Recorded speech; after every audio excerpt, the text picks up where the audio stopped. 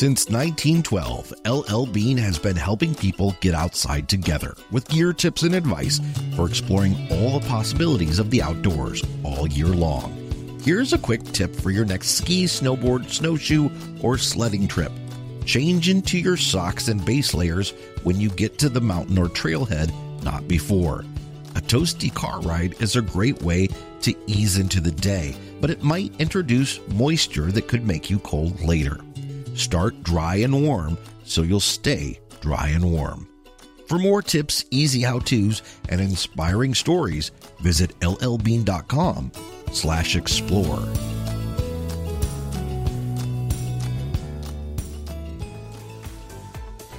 I'm Jason Epperson. This is the America's National Parks podcast, and it's time for this month's National Park News Roundup. A 63-year-old Michigan man has been convicted for redirecting a river by hand at Sleeping Bear Dunes National Lakeshore. U.S. Attorney for the Western District of Michigan, Mark Totten, announced that Andrew Blair Howard was convicted of a federal misdemeanor for tampering and vandalism in connection with a 2022 incident. The Platte River flows through the Sleeping Bear Dunes before it empties into Lake Michigan. In the summer, paddlers, tube floaters, and beachgoers drift down its meandering waters. Howard used a shovel to dig sediment and rocks from the river basin and stacked large rocks on a dam to divert the river's natural water flow toward a newly created channel out to Lake Michigan. The diversion created unauthorized access for large boats to enter Platte Bay. Within days, the natural power of the water in the dam caused the new channel to reach about 200 feet wide. According to court testimony from a park ranger, Howard dammed the river after being unable to navigate his boat into the bay that morning and later caught a coho salmon once the mouth was deepened. The state of Michigan and the National Park Service had previously dredged the river, creating an entry to the lake every fall from 1968 to 2013, but the Park Service has since decided to let the river run its course. The first ever fossilized grasshopper eggs and egg pod have been found within John Day Fossil Beds National Monument. Micro-CT scans were used to investigate the internal structure of over 50 fossilized insect eggs and an intact egg pod. The eggs had been previously identified as ant eggs in 2016. The shape of the eggs is consistent with modern grasshoppers that lay their eggs in underground nests.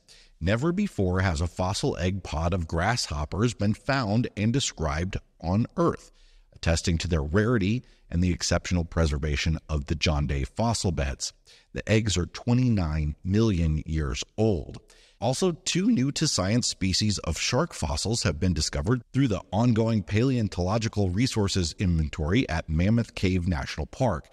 The 2 sharks, Troglodytes trembley and Glycmanius cariforum, were identified by fossils collected from Mammoth Cave in Kentucky and northern Alabama. The first was identified through adult and juvenile teeth. It was named in honor of the park superintendent Barclay Trimble, who found the very first specimen, a single tooth, in early 2019. It's estimated to have reached about 10 to 12 feet in length, or about the size of an oceanic white-tipped shark. The Glycmanius cariforum is a new species pushing its family of sharks back 50 million years earlier than previously thought, and it was also found through teeth, but also a partial set of jaws and gills. The species was named in honor of the Cave Research Foundation, or CRF, who not only support research at Mammoth Cave, but whose members also discovered the jaws. It's also estimated to have reached 10 to 12 feet in length. Its jaw shape suggests it had a short head with a powerful bite for hunting smaller sharks, bony fish, and squid-like orthocones. The 2 sharks identified would have hunted the ancient nearshore habitats that covered Kentucky and Alabama over 325 million years ago. The area was once an ancient seaway that connected what is now eastern North America, Europe, and northern Africa, but would later disappear as the supercontinent Pangaea formed. Ah, you hear that? The sound of a crackling fire. But this isn't just any old campfire. This is a smokeless solo stove fire pit. How can you tell?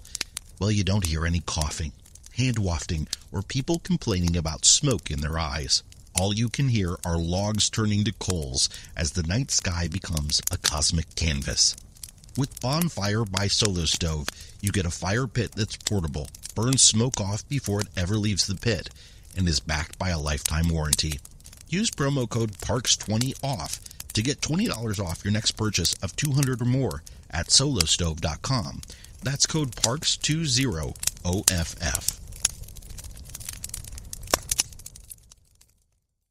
The final investigation into the origin and cause of a fire that destroyed the Hurricane Ridge Day Lodge at Olympic National Park last May was able to determine an area of origin, but was unable to determine a specific cause of the fire.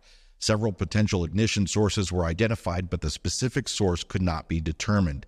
Independent investigators found that the fire likely originated in the northeast portion of the building, which was unoccupied and undergoing a full interior renovation at the time.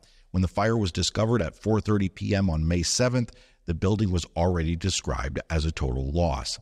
The long burn time destroyed evidence of fire patterns, triggered additional potential ignition sources, and compromised the investigators' ability to analyze electrical components within the fire's suspected area of origin. The Hurricane Ridge Day Lodge was a two-story, 12,200 square foot structure constructed in 1952. The lodge had been structurally renovated numerous times in its lifetime, and it housed the area's hub for electrical, water, and communications infrastructure. As a result, the fire destroyed the facilities necessary to support full recreational access. Temporary restrooms allowed for limited public access throughout the summer of 2023, and the Hurricane Ridge area closed on October 16th for utilities construction and the demolition of the remaining lodge debris. The area reopened for winter recreation and is currently open on Fridays, Saturdays, and Sundays to winter visitors through March 31st.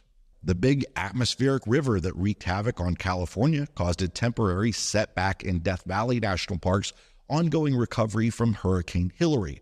Most of the park's primary roads have been reopened, though. The rain enhanced the scenic temporary lake at Badwater Basin. Death Valley is the driest place in North America, typically receiving about 2 inches of rain over the course of a year. The official weather gauge at Furnace Creek had measured 4.9 inches in the past 6 months, with most of that happening in just 2 events: the remnants of Hurricane Hilary, 2.2 inches on August 20th, and the recent atmospheric river, 1.5 inches from February 4th to 7th. Several park roads were closed after flash flooding on the night of February 6th. Caltrans removed debris and reopened California 190 by mid-morning on February 7th. The National Park Service cleared debris and reopened Badwater Road by late afternoon. Side roads to some attractions are still closed. Most Death Valley visitors will remember a vast salt flat at Badwater Basin. Heavy rain in August filled the valley floor with a vast, shallow lake. At its largest, it was about 7 miles long, 4 miles wide, and 2 feet deep. By late January, it had shrunk to about half that size and was only a few inches deep. It has been increased a bit since that atmospheric river. Reports of deceased animals and strange wildlife behavior has Saguaro National Park concerned that rabies might be a possible cause. The park urges visitors who have had physical contact with an animal to notify park staff and seek medical attention immediately. Park staff recently discovered several deceased foxes and have received reports of abnormal animal behaviors in foxes and raccoons, as well as one reported incident of a bobcat biting a visitor.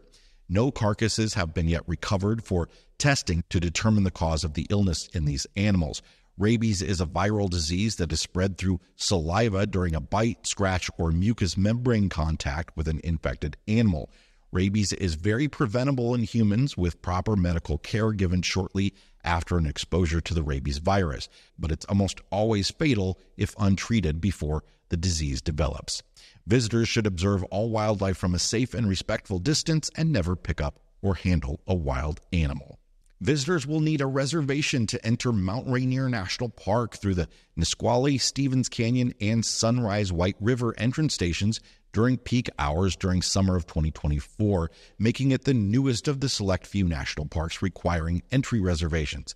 Quote, in recent years, it's been too common for visitors to sit in idling cars for a couple of hours at the entrance stations and then make laps through the parking lots hoping for an empty parking space, said Superintendent Greg Dudgeon. We are testing a system that will spread visitation out throughout the day and season to reduce crowding.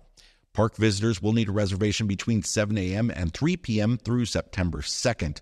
Reservations can be made using recreation.gov beginning February 21st for the Paradise Corridor and April 1st for the Sunrise Corridor. The park has grown in popularity in recent years, with visitation growing from just over 1.1 million in 2013 to about 1.6 million in 2022. Most of those visits occur between July and September and are concentrated in a small number of destinations, including Paradise.